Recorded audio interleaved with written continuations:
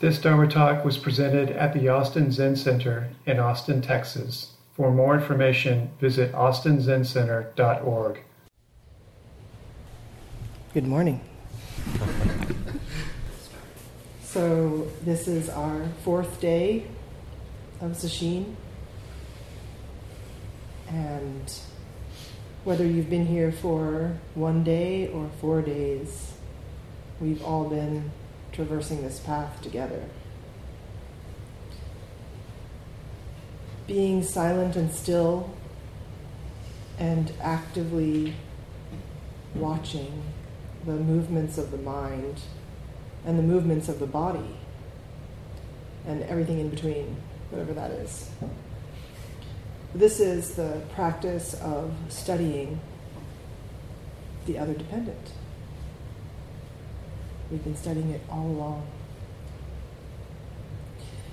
And for years at San Francisco Zen Center, I remember pestering various teachers who talked about enlightenment. And I said, I want to talk about delusion. Let's talk about delusion. And let's unpack what delusion looks like and how we get hooked in delusion. And I find that this practice of studying the Yogacara school is an excellent method for opening ourselves up to look at what happens in these transformations of consciousness. In particular, seeing the hijinks, is that a word?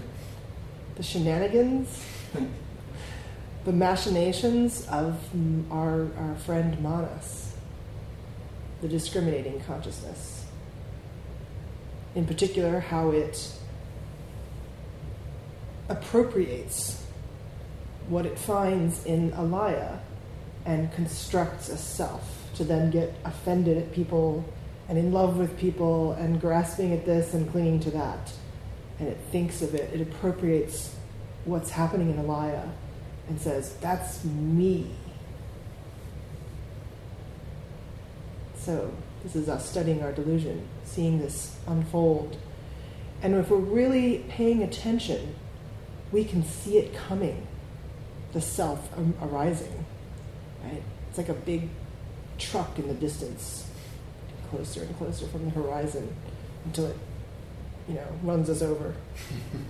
And then we're reeling in this delusive state, which we may not know is delusion until later. Or maybe we even know it. Okay, there's a part of us that sees this is delusion, and yet here I am yelling, or whatever it is, having a reaction, even though there may be a part of us that still is kind of aware, oh, this is just my story playing out. This is a familiar story. This must have its roots in alaya.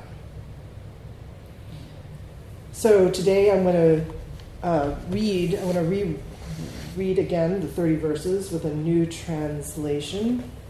This is probably my favorite translation because it's wordy. What I mean by that is that it has lots of explanations built within it. It doesn't kind of assume you know what is meant by this and that. So this is way taught.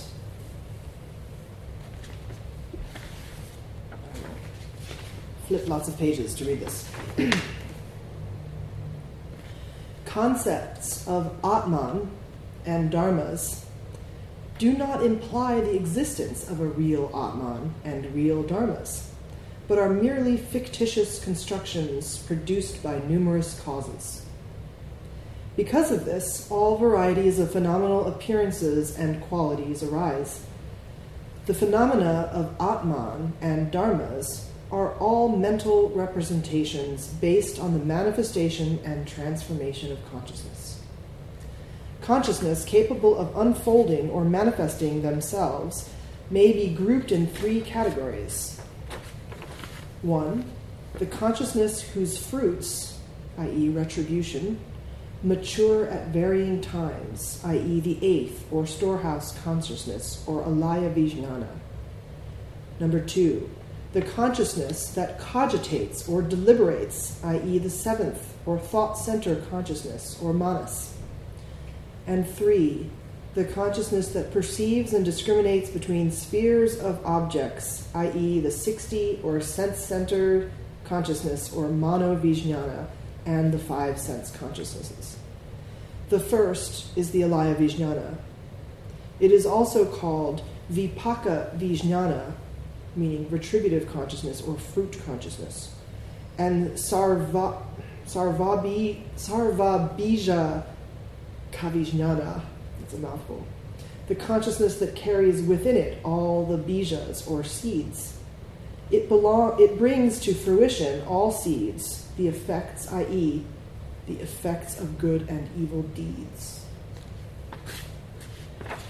It is impossible to comprehend completely, number 1, what it holds and receives, number 2, its place or its locality, and 3, its power of perception and discrimination. It is at all times associated with 5 mental attributes, namely mental contact, attention, sensation, conception, and volition. But it is always associated only with the sensation of indifference. Meaning, again, this is going back to Pat's question, the sensation of indifference is the feeling tone, so positive, negative, neutral. So the indifference. Alaya doesn't have an agenda. It belongs to the non-defiled, non-defined moral species.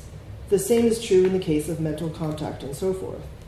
It is perpetually manifesting itself like a torrent and is renounced, i.e., it ceases to be called alaya in the state of arhatship, the state of the saint who enters nirvana. Next comes the second evolving consciousness. This consciousness is called manas. It manifests itself with the alaya vijnana as its basis and its support. And it takes that consciousness as its object. It has the nature and character of cogitation or intellection. It is always accompanied by 4 kleshas, or vexing passions, sources of affliction and delusion, namely self-delusion, self-belief, together with self-conceit and self-love. It is also accompanied by the other mental associates, namely mental contact and so forth, attention, sensation, conception, and volition. It belongs to the defiled, non-defined moral species, neither good nor bad, but defiled. It is active in the dhatu, or bhumi, in which the sentient being is being born and to which he or she is bound. It ceases to exist at the stage of arhatship, in the meditation of annihilation, the state of complete extinction of thought and other mental qualities, and on the supramundane path. Next comes the third, evolving consciousness, which is divided into 6 categories of discrimination. Their nature and character consist of the perception and discrimination of spheres of objects. They are good, bad, and neither good nor bad. Meaning, it depends. They are associated with the universal chaitas, the special chaitas, the good chaitas, the klesas, the vexing passions. So chaitas are just mental qualities. Vexing passions are mental qualities. The upakleshas, the secondary vexing passions or mental qualities, and the aniyatas, the indeterminate mental associates. They are all associated with the 3 sensations, joy, sorrow, and indifference. First, universal chaitas, mental contact and so forth, attention, sensation, conception, and volition. Next, the special chaitas, that is, desire, resolve, memory, meditation, and discernment. The objects perceived by the special chaitas are particular and varied. The good chaitas refer to belief, a sense of shame, a sense of integrity, the 3 roots of non-covetousness, and so forth, non-anger and non-delusion, zeal or diligence, composure of mind, vigilance, equanimity, and harmlessness or non-injury. The kleshas are covetousness, anger, delusion, conceit, doubt, and false views. The upakleshas, the secondary vexing passions, are fury, enmity, concealment or hypocrisy, vexation, envy, parsimony. Deception, duplicity or fraudulence, with harmfulness, pride, shamelessness, non-integrity, agitation or restlessness, with torpid mindedness, unbelief, indolence, idleness, forgetfulness, distraction, and non-discernment or thoughtlessness. The indeterminate mental qualities refer to remorse, drowsiness, reflection, and investigation. These two couples can be of two kinds.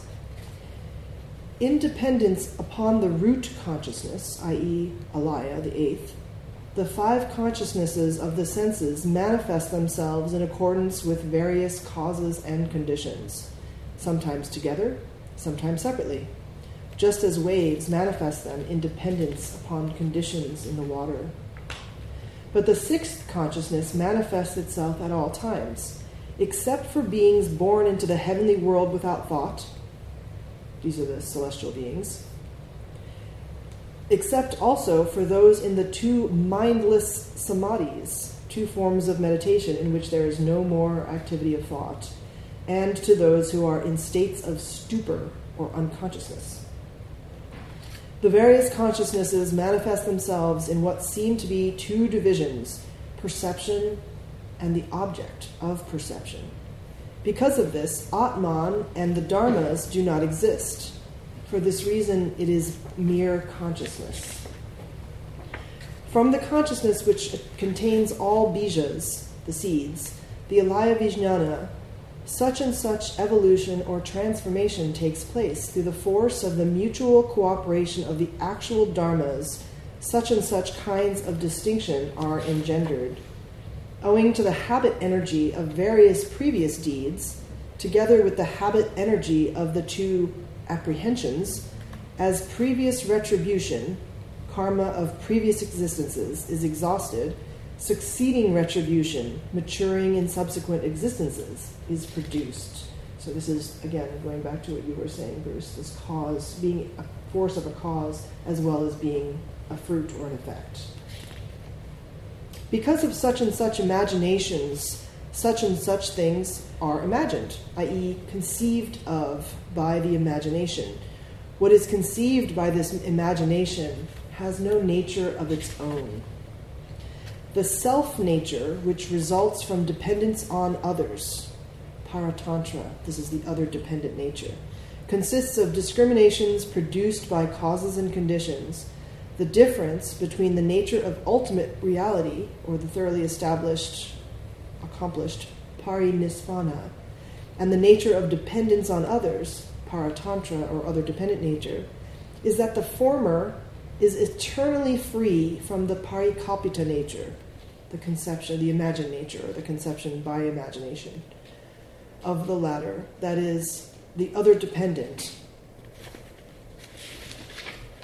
Thus, the nature of ultimate reality and the nature of dependence on others are neither different nor non-different. Just as impermanence is neither different nor non-different from impermanent dharmas.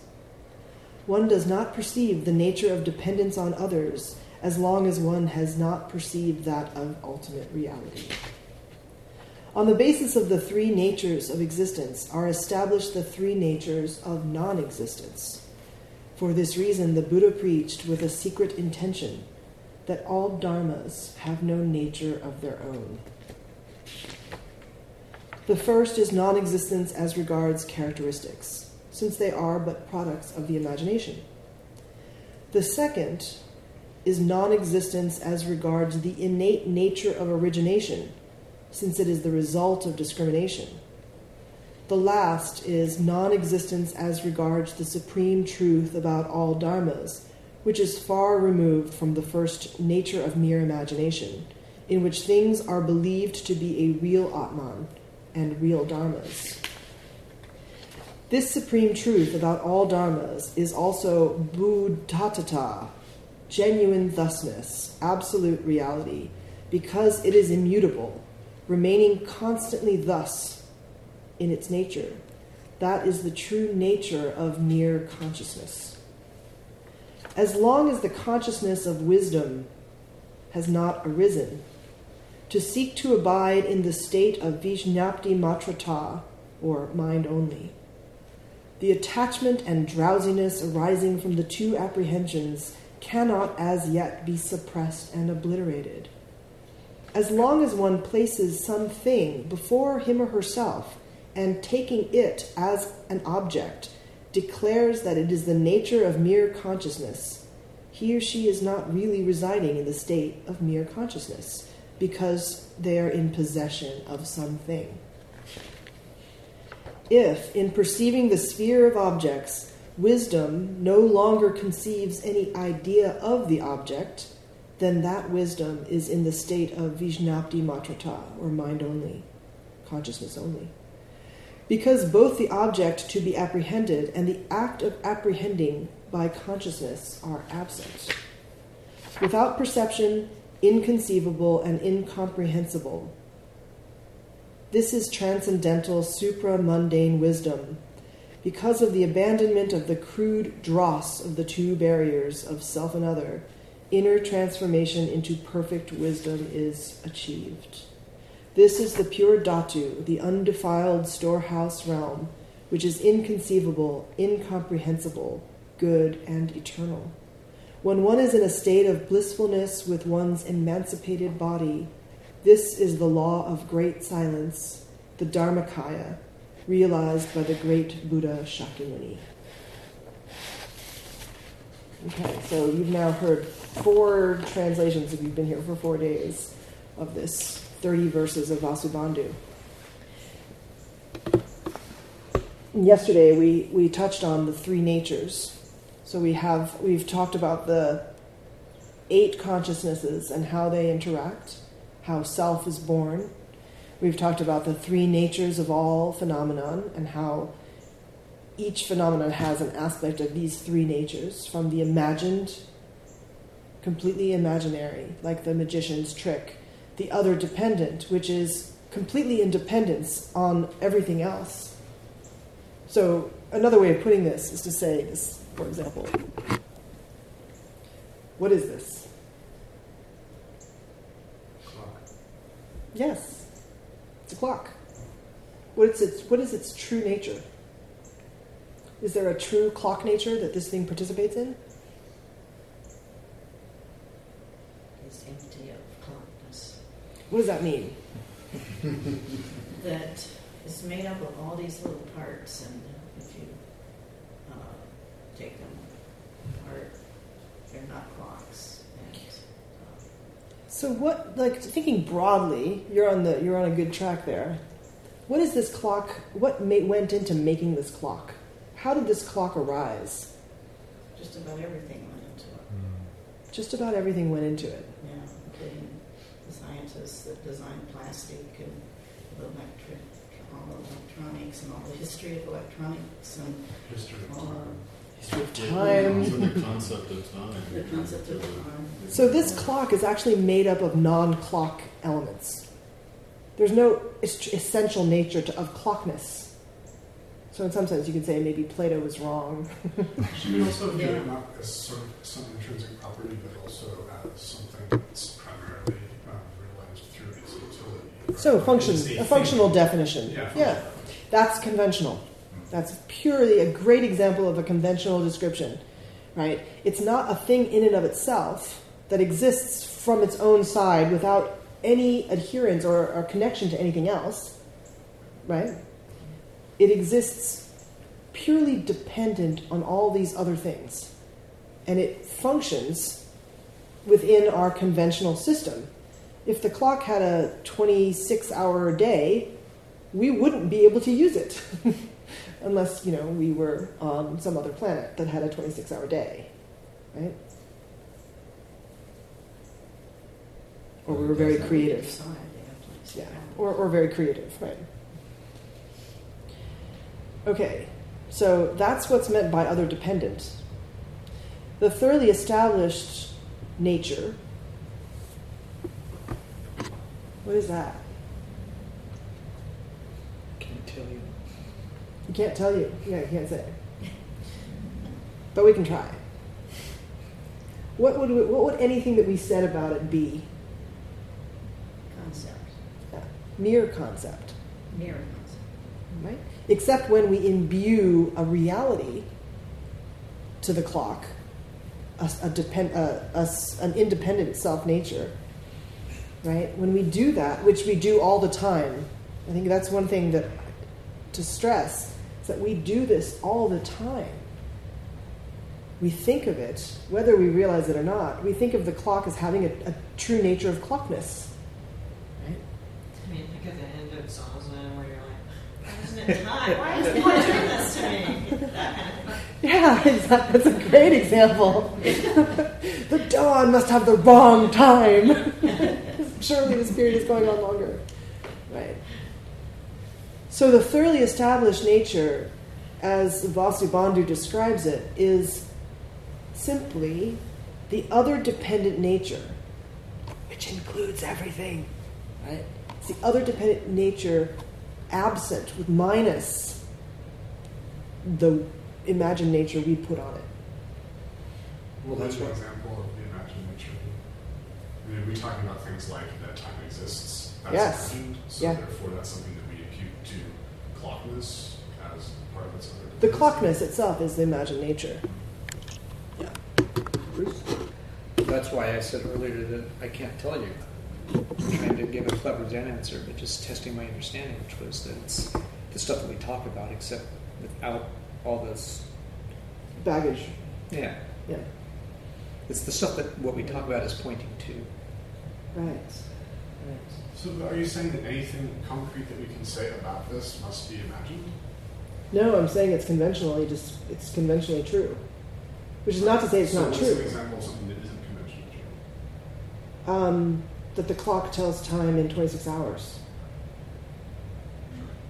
That's not true in the conventional world. There's lots of things that are not true Sure, in the of course. conventional You can world. apply any statement to it. Then. Right. Sure. Basically, everything we say in the realm of science is a conventional description.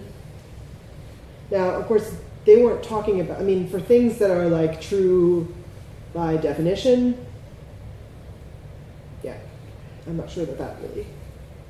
Even things like, water, H2O boils at, 100 degrees Celsius. Right? You can say, well, that's just how it is. But that's, we're not looking at the fact that that's at a certain pressure, right? Right, so I guess what I'm hearing is that the fully established nature is the other dependent nature minus the imagined nature, in a Yes. sense, right? Like, to track Absolutely. these things, right? Yes. So how does one know when all of the imagined nature has been removed? Like, how could one possibly get at the discerning capability to do that? Buddhas do not necessarily notice that they are Buddhas. You can't. You can't know, because as soon as you are knowing, you are stuck in duality. What does it look like? Yes, this is. Maybe I'll turn to some Zen stories now, unless there are other questions. Yes, Nick. Is the function part of the imagined nature or part of the interdependent? What do you think? It seems like it's part of the interdependent until we recognize the function, and then the fact of the function becomes an imagined part of it. Yeah, exactly. So this system of philosophy is not denying a lot of what we take to be real at all. What it's denying is that it's really real. You know the expression, only don't know? Or Suzuki Roshi's not always so? You can apply this to anything. Do we really know? Anything that we think of, if it's not thinking in the present, it's already abstraction. If it has anything to do with the past or anything to do with the future, it's an abstraction. Right? It's not our bare perception. is it in the Trust in Mind, which is a great, in the Trust in Mind poem, when Seng San says, don't be afraid of the senses. What do you think that's coming from? When he says, he asks us not to be afraid of senses, or sense consciousnesses. Who's he talking to? I imagine. Trying to shut him down? Yeah, I imagine he's talking to the meditators who think that the way to enlightenment is to shut off your senses and to shut things down. Right? And he's saying, no, don't be afraid of your senses. Don't believe your senses. But that gives us, that's ramping it up. Do you need to believe something in order to respond or in an appropriate manner in the universe? If someone throws you a ball and you catch it and you have, what is it called, blind sight? You don't know that you're catching the ball, but your hand does. Your hand catches it. What's going on there? Well, we can go into the neurological disorders to tease apart all kinds of things with this, but we don't have time for that. Or what's time? Yeah, what's time? We can just our knees will tell us what time it is. Please, if you need to move, please move. So here, and one, are you all familiar with the koan?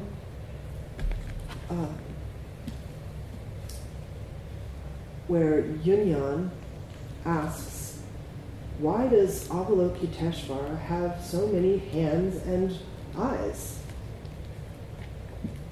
Anyone familiar with, know that koan?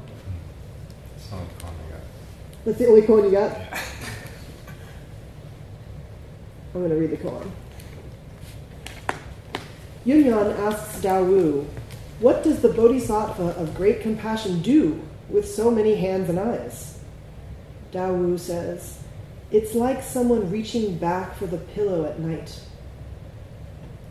Yunyan says, I understand. And Dawu says, how do you understand? Yunyan said, all over the body is hands and eyes. And Dawu says, you've said a lot there, but you've only gotten 80%. Just so you know, nobody ever gets more than 80%. It's like that by design. Yunyan said, what about you, elder brother? Dawu said, throughout the body is hands and eyes. So what is this this description of Avalokiteshvara, the Bodhisattva of compassion, who has 1,000 hands and eyes to respond to suffering beings in all the myriad ways? I mean, there's also a different, there's these beautiful statues with Avalokiteshvara with these 1,000 hands, all holding a different object for all the different ways that people need assistance, right? How is this like someone reaching back for the pillow at night? Imagine yourself in bed and you have a neck cramp. It's reflexive action. It's a reflexive, say more. There's a sort of implicit mental model that doesn't really need to be queried, right? Like the pillow is reached for as almost a sort of autonomous, I need to shift, I need to make myself comfortable, I need to adjust something. And there's not really a long conscious process about where the pillow is and how to do it, right? It's almost automatic. Yeah. Maybe intuitive. Intuitive? It's not deliberative. It's Non-deliberative? pure activity Pure activity. or pure intention. Pure intention as opposed to impure? Well, yeah, like you were saying, you're not thinking it through. You just Do you have to assert existence or non-existence in order to do that action? No. We can go back intellectually and say, with our big brains, we can go in and say, well, the person must have had a concept about themselves and about the pillow and about sleep and about necks and you can keep going, right? But that's just an abstraction. Is there any cogitation involved in reaching for the pillow? No, I think that's why you chose that particular thing, because you're kind of asleep. Yeah. Right. That's the intention of this story. Right.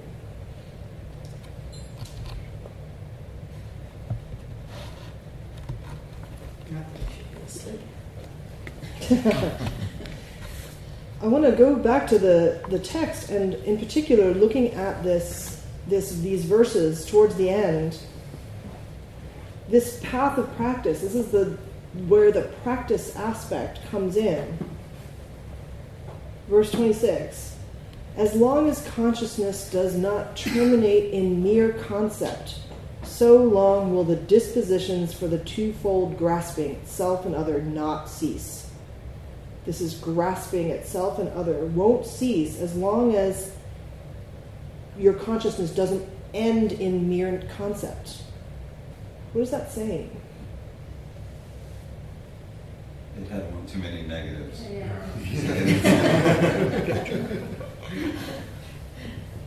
How about if I say, only when consciousness does terminate in mere concept will the disposition for the twofold graspings cease.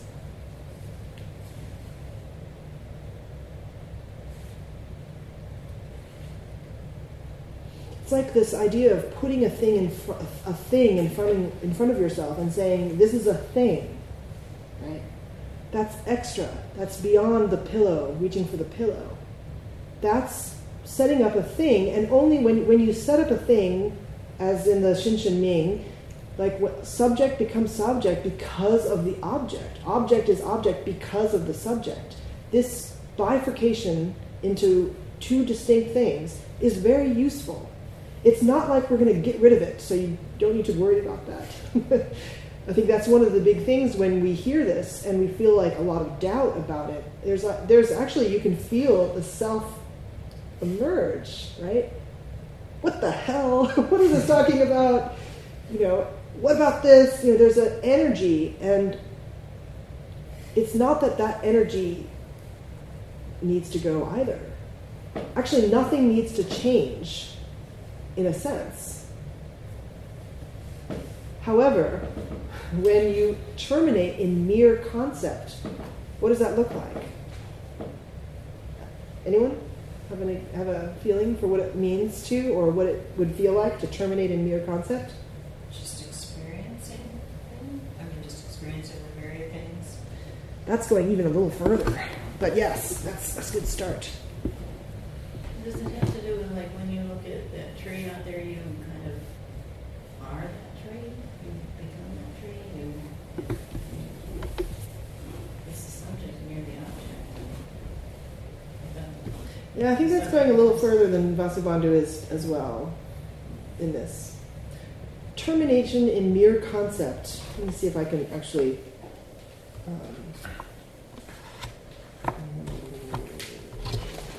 What is mere concept? That's again the Yogacara?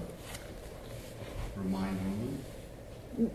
No, mere concept is just what it says it is. It's M-E-R-E, right? Mere, yeah, M-E-R-E. I'm going to read a description of this that I think might be helpful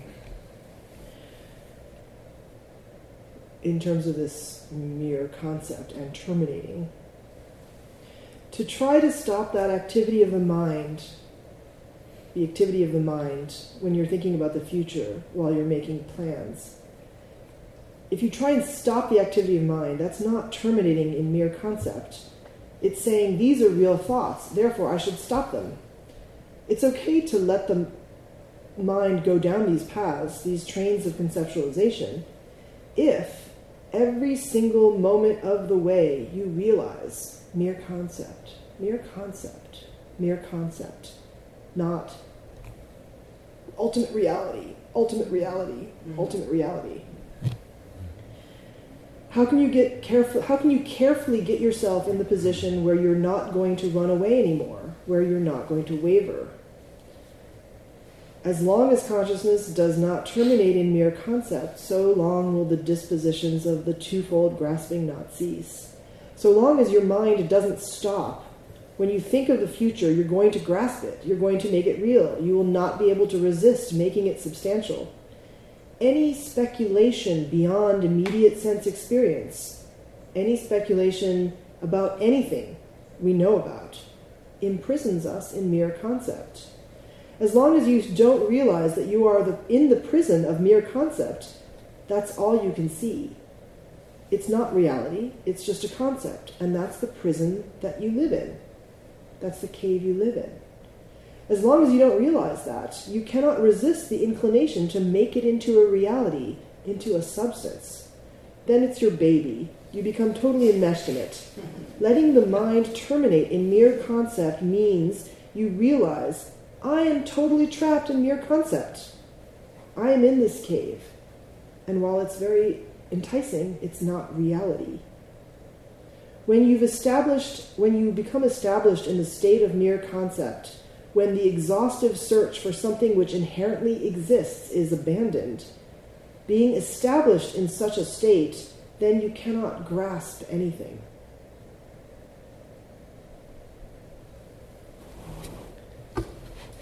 So being trapped in mere concept is not something you're going to get away from. It's not bad to be trapped in mere concept. It's only bad if you're trapped in mere concept, but you think you're trapped in reality. If you're trapped in mere concept and you say, nearness, mere concept, that's very different, right? You're having a reaction to something that's happening. And you find yourself going through this, bodily sensations. Maybe you're enraged, maybe you're sad, maybe you're furious, maybe you're totally smitten, right? You're being dragged along, and you're fully in this whirl of emotions and feelings and sensations and perceptions. To be able to say, this is mere concept, doesn't mean that those things go away. It's almost like they've been bracketed in, we're in a cave. The sights are the way they are. But I'm not going to go further than that and say this is ultimate reality. But we do all the time. That's what gets us into trouble. If we can stay in the realm of mere concept and accept that everything that we believe and think and say and do is within this realm of mere concept, of mind only, as opposed to reality out there as it really is. Huge difference, right? Psychologically speaking.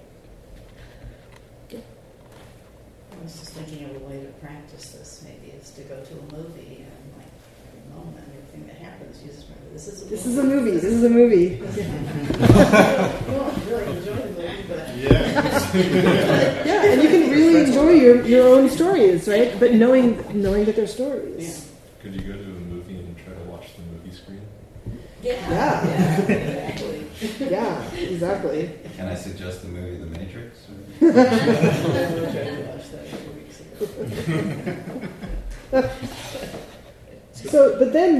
Sorry, go ahead, Tim. Or Bruce. Well, would it be reasonable to say that terminating in mere concept is you're kind of hanging a sign on it, right? It says this is a concept that you don't try to do anymore. No, this gets to the next line. Okay. The next line is,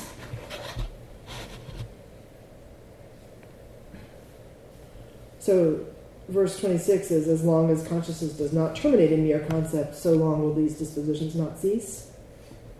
And the next line, indeed, one who, on account of one's grasping, were to place something before him or herself, saying, this is mere concept, they won't stop at mereness.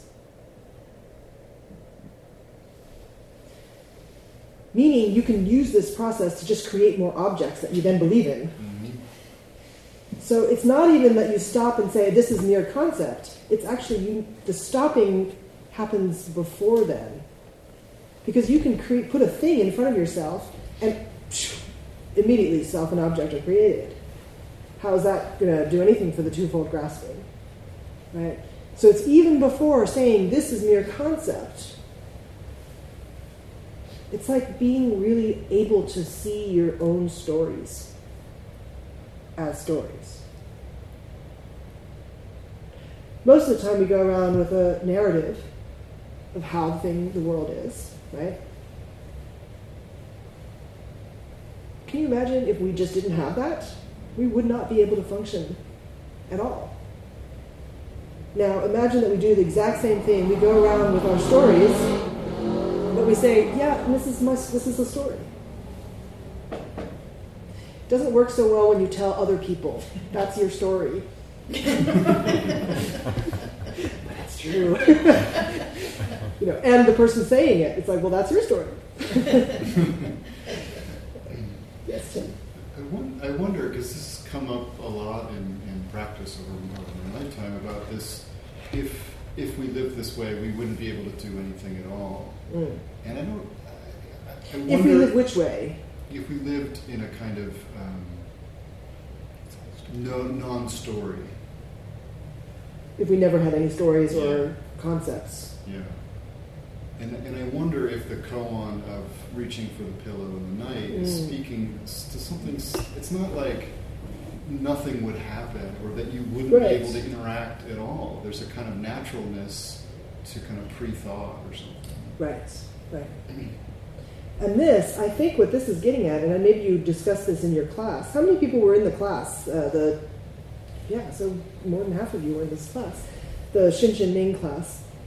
My imagination about the class is that one of the things that you talked about the imagination of the class. What is trust? This whole question of trust and faith, but more than that, what is trust in mind? What is trust in mind? What mind are we talking about? Big mind. The mind that knows where the pillow is. Right, are we trusting in the small, the mind that is just like wants to throw pot shots at you know what I'm talking about, this kind of background noise mind that grumbles and has opinions and, all the preferences for and against, and right? It's not that mind that Sengsan is urging trust in. What would it look like to trust in Buddha nature or in big mind? What would that look like? Oftentimes, I think people, when they hear that, they think, well, I couldn't be a lawyer, I couldn't be a professor, I couldn't even drive a truck. Like, I couldn't do any of those things because you need to, be trained in this way and have this, all this stuff that comes up with it. You can't have any agendas, right? In a talk that I gave, and it also came up in the class, I kept coming back to Suzuki Roshi's the swinging door. And so there's like breathing in, there's this sort of limitless world. Breathing out, there's this limitless world. And there's this swinging door. And that even in kind of complete integration with reality, there's still the swinging door. There was something about that I kept coming back to. And it's the same with the pillow. And it's sort of my question, like, maybe we would know how to drive the bus in a kind of non-dual state. Yeah, anyone with Tim on this? You mean as a passenger? No. I was thinking, well, maybe we wouldn't have that same economic system. We wouldn't have the same similar economic systems. Maybe some of these things would be different. Driving a truck would be electronic device. It would be used for a different purpose. Yeah. That's an interesting exploration of like what would the world look like if it was run by Buddhas. Well, I wonder if we would have tools. Tools are kind of conceptual. Like, I'm going to use this to do this other thing. I don't know. I think that all kinds of creatures that you would think of that don't have like self-awareness use tools.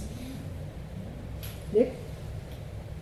This might be just wordplay, but maybe we trust the small mind to drive the bus.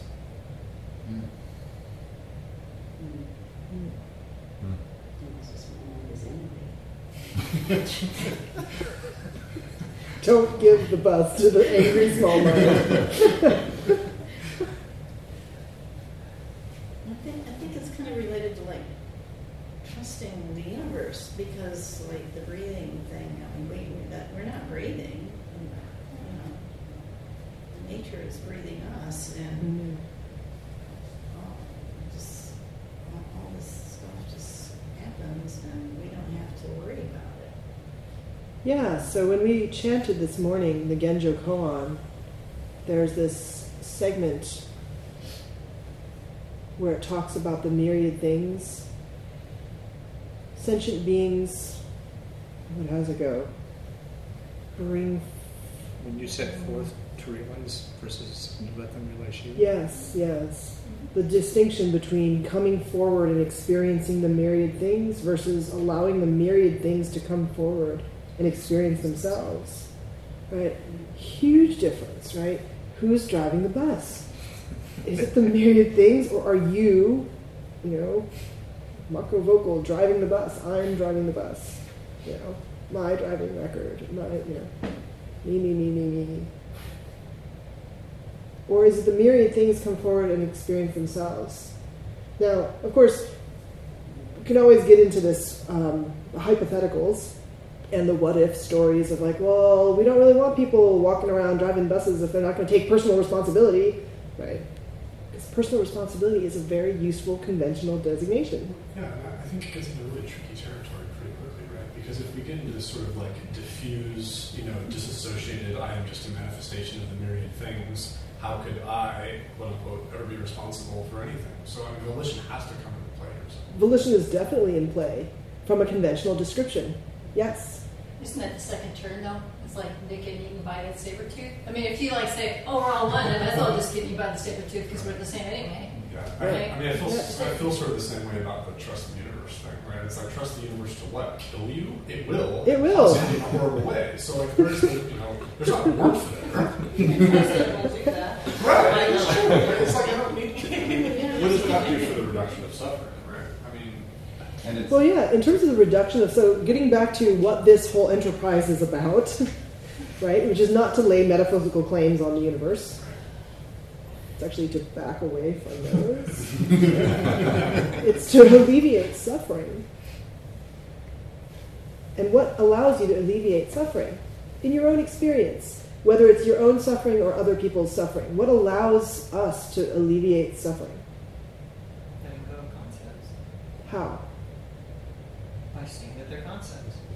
But if you let go of all concepts, including the concept, I'm going to play devil's advocate, but if we let go of concepts of suffering and well-being, then how on earth are we going to be able to respond appropriately?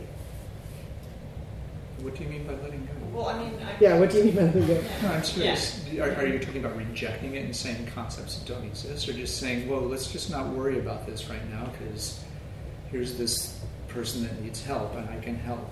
And you're not, that's even more. That's saying more than that. That's saying more than would actually happen. But it's reacting towards conventionally other things as you would towards your arm gets hurt. You don't go, should I take care of that? That arm over there, it's like this hand's going, I'm okay. It's not exactly. Right? Yeah. It doesn't. It does the thing. Right. Something good. It does the thing, and I think the difference may be, or a distinction popped into my head was possibly the difference between acting upon and acting with. Say more. Acting upon is you're enhancing that sense of separation, self and other. I will help you, other person, because I'm good and I want to feel better about myself, or you're annoying or whatever. I'm going to do this thing, as opposed to reaching for the pillow in the dark or trusting in intuition and just like you're like, okay, that voice, you can hang on for a second. I got something to do, and you just do it. Have you ever found yourself in a situation where you don't think this needs to be done? Right. You just see yourself doing it. Exactly. Right. So you have this example of like saving the drowning person in the river, right? Do you hesitate? Do you think, oh, that person looks like a friend of mine, so then I'm going to save them? Or that person looks like my third grade teacher I hated. Pretend I didn't see that. No, you can't do that. Do you have a question? You had your hand up. I was just thinking about this idea of reaching for the pillow in the dark, and that sounds great. But what about reaching for the cheeseburger in the dark? Or reaching for the handgun in the dark? Or the heroin needle in the dark? Yeah, exactly. That's a good question. What is the difference between those? One is, I would say, has a non-selfish desire to help, and the other may be coming from a selfish inclination to a desire place of stemming from greed, hate, or delusion. So the cheeseburger in the middle of the night, probably greed, probably. Which, we're greedy. So we might find ourselves reaching for the cheeseburger, and then we like with everything, we endure the consequences. Same thing with reaching for the gun in a fit of anger, right? We endure the consequences of that. Well, to mix the models, then could this possibly be something like giving Manas the day off? Because you've got your sense consciousnesses and you've got Alaya, and if they're just like doing their thing and interacting, it's like it's the cogitation. It's the, we don't have control over Manas being on or off. Manas is always on. But giving it time. But I'm saying, isn't Manas it's the? Yes, it is. It's getting in the way. Manas is the one that's creating the self out of the conditions. Yeah. Let me just back up for a second and actually go back to this idea of the way that reality, the so-called reality, things that we think of as being, we have access to reality with our, narrow vision of of visible light, and with our range of frequencies that we hear and all those things, right? We think we can see it all. And we have instruments which make us even more robust, right? We have instruments that can measure all of these things, which, are just extensions of ourselves, right? But in terms of these consciousnesses and what is called the transformation, he keeps talking about this transformation of consciousness, which is different from a transformation, which when Thich Nhat Hanh calls the transformation at the base, talking about how do you purify this system. But before we talk about purification, just what's going on with this transformation.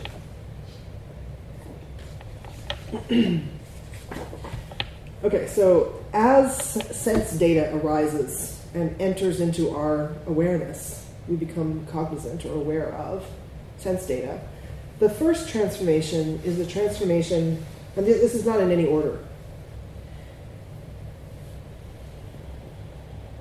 The first transformation of consciousness is some input arises, some stimulus. It doesn't come in by itself. It pulls with it all of the seeds from Alaya Vijnana, this backdrop of all previous dispositions, all habits, all beliefs and thoughts and mental formations. All of your experiences go into how you will experience this phenomenon that's arising. All of it comes up with it. You can't get away from that. You can't not be yourself in that sense of conventional self, right? We have histories. We have backgrounds with all kinds of things that have happened to us and ways that we've reacted and ways that we've made amends, and all that is there. So that's the first thing. When you have a stimulus arising, it comes in with this pulling all of the web of Alaya with it. The second way that transformation the transformation happens is through manas. Perception arises, something is perceived. And what does manas do with it? Make sense of it. More than that. I think the mana vijnana makes sense of it. Right? It puts it, so that's the third transformation of consciousness, is the way that the sense fields work. Right? Well, yeah. So manas, this defiled, appropriating consciousness, how does it transform consciousness? When something appears in your visual field, for example, or your whatever, through the sense doors, when something appears, what does manas do to it? It says that's happening to me. Yes, the key part being me. How does this affect me? Right? So Alaya doesn't make a me, but all the bijas, all the seeds are there, all the energies are there, the habit energies, right? The dispositions, the inclinations. Those are all part of what's being tugged at when something arises as stimulus. As it goes through the transformation of manas, it goes through a selfishness filter. Think of these as filters, right? You have this bare perception that we think of that we're accessing, and yet this bare perception has to go through these gates before we experience them, right? It has to go through our particular eye apparatus and nose apparatus, all these organs, right?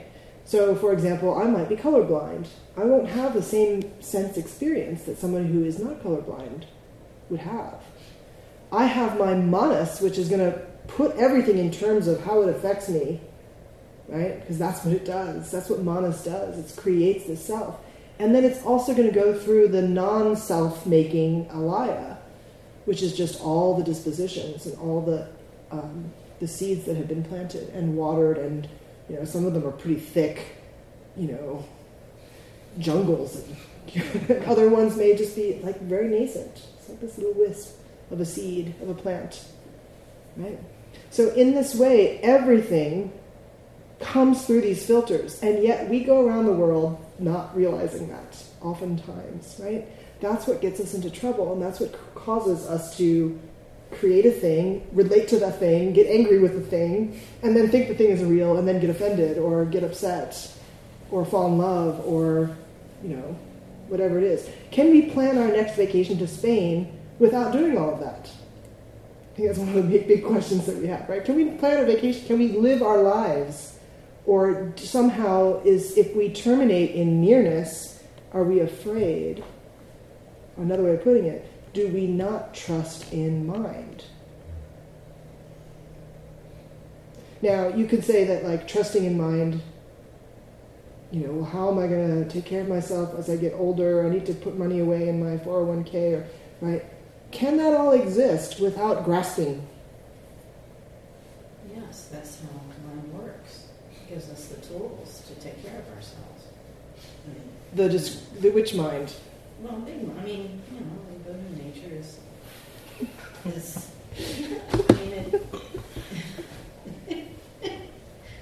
Yeah, I'm not sure people would buy that. What? I'm not sure people would buy that it's a big mind that's going to take care of us in the sense of plan for a retirement or something like that, or take care of our physical well-being. All right. Maybe it will decide that you don't need that.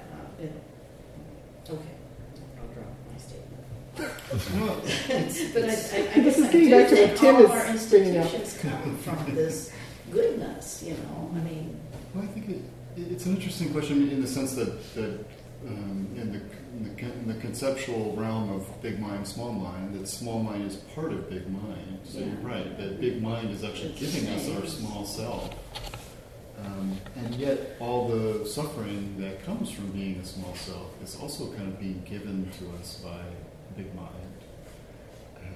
So it's an interesting conundrum of being alive. It is an interesting conundrum, right? And we can get caught up in.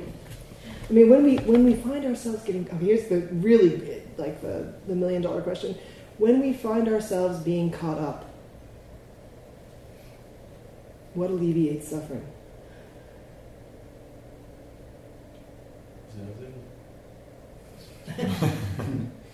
Sometimes also increases suffering. What alleviates suffering? This is getting back to that question. What helps us in being able to reach back for the pillow at night? Compassion? What helps us be compassionate? Love. What helps us love?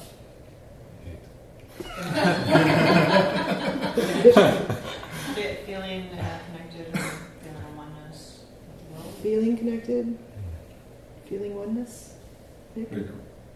I think reducing our self-focus, right? Reducing our self-focus? Perspective, broadness. Perspective? Yeah? What is this? Let's go in terms of some of these fancy newfangled terms we've got. What is this pointing to? I'm thinking of it. Which of the three natures Oh. is it pointing to? the other dependent nature, right?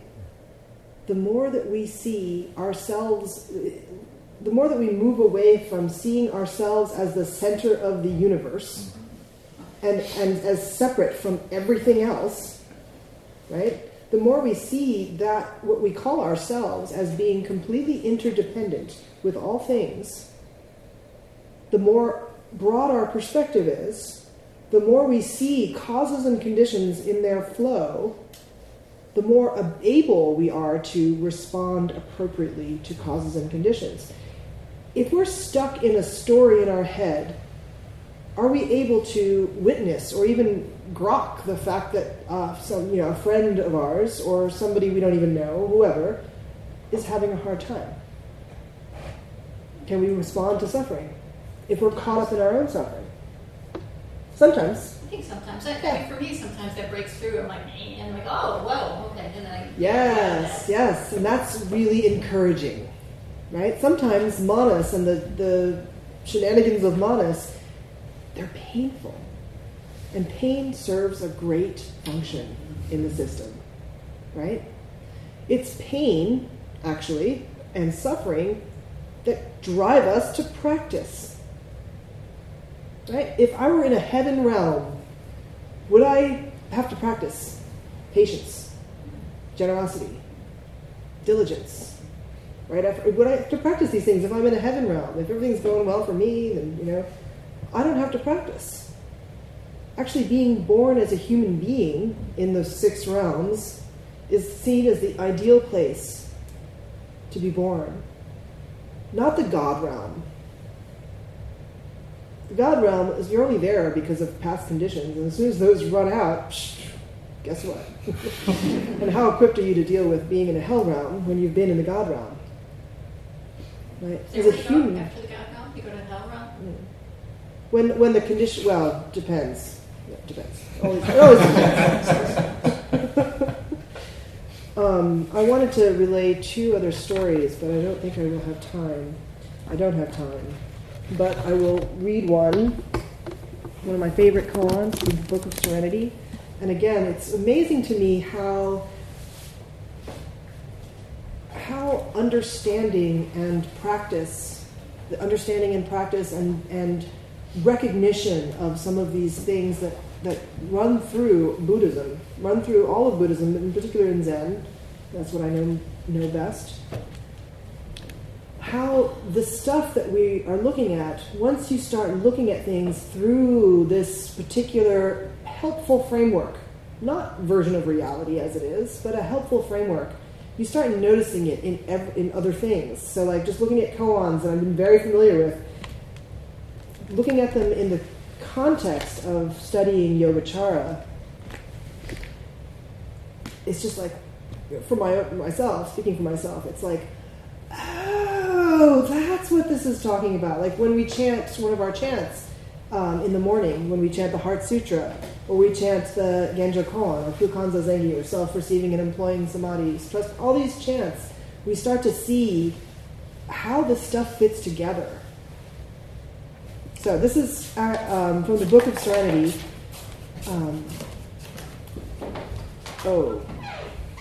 Eric just left. I wonder if he knows that he's not going to be the Soku. You do. This is from the Book of Serenity, which is the collection of koans that's probably of the collections of koans, this is the one that's most associated with the Soto Zen school. Case 37, Guishan's active consciousness. Guishan asked Yangshan. Guishan and Yangshan, just a background note, they're Dharma brothers. Guishan asked Yangshan, if somebody suddenly said, all sentient beings just have karmic consciousness, boundless and unclear, with no fundamental to rely on, how would you prove it in experience? Yangshan said, if a monk comes, I call him, hey you. If the monk turns his head, I say, what is it? If he hesitates, I say, not only is their active karmic consciousness boundless and unclear, they have no fundamental to rely on. Guishan says, Good. It's better than 80% maybe. So, this active karmic consciousness is manas. And so this monk comes walking by, and Yangshan says, "Hey, you." The monk turns his head. What is that referring to? What does that look like in this system? Does the monk have to have a sense of I, me, and mine to turn their head? It's reaching for the pillow. No. There's like a call and a response. Now, when Yangshan says, "What is it?" or "What is the self?" then the monk is like, "Huh? Oh," and then they scratch their head or they leave. Right? They don't stick around for that one because that's going a little bit further. There's a I'm going to read this one little section from this. So this is from the treatise on the Flower Ornament Sutra, which says that the fundamental affliction of ignorance, right? Ignorance is specifically refers to something specific in Buddhism. It's the ignorance about self. Okay? The treatise on the Flower Ornament Sutra says this fundamental affliction of ignorance is itself the immutable knowledge of the Buddhas. This principle is most profound and mysterious in the extreme, difficult to comprehend. Yunyan said, "This is most distinctly clear, easy to understand. At that moment, a boy happened to be sweeping there. Yunnan called to him, and the boy turned his head. Yunnan pointed to him and said, 'Is this not immutable knowledge?' The boy being called to and turning his head, 'Is this not immutable knowledge?' When Yangshan calls a monk and the monk turns his head, that is precisely the situation. Yunnan then asks the boy, 'What is your Buddha nature?' The boy looks around at a loss and left. Yunnan says, 'Is this not fundamental affliction of ignorance? If you can comprehend this, then you become a Buddha immediately.' The boy's bewilderment and the monk's hesitation are no different. The fundamental affliction of ignorance and the boundless, unclear active consciousness are also the same." And then there's a verse. "One call and he turns his head. Do you know the self or not? Vaguely, like the moon through ivy, a crescent at that. The child of riches, as soon as they fall on the boundless road of destitution, knows such sorrow." I wish we had more time. So for the remainder of today, I encourage you to not be fearful of the senses and to allow yourself to question, what is this? And if you put something before yourself, what is it? Mere concept? How do you allow concept to be concept? How do you allow your stories to be stories? See what that does. Try that on. Oh, another story. Oh, another story. Another story. Right? And don't be discouraged by having stories, as long as you know they're stories. The power of them to drag you into samsara is much mitigated by seeing stories as stories, by seeing delusion as delusion. Right? Sentient beings are deluded about realization, but Buddhas are enlightened about what? Delusion. They're enlightened about delusion. Thank you.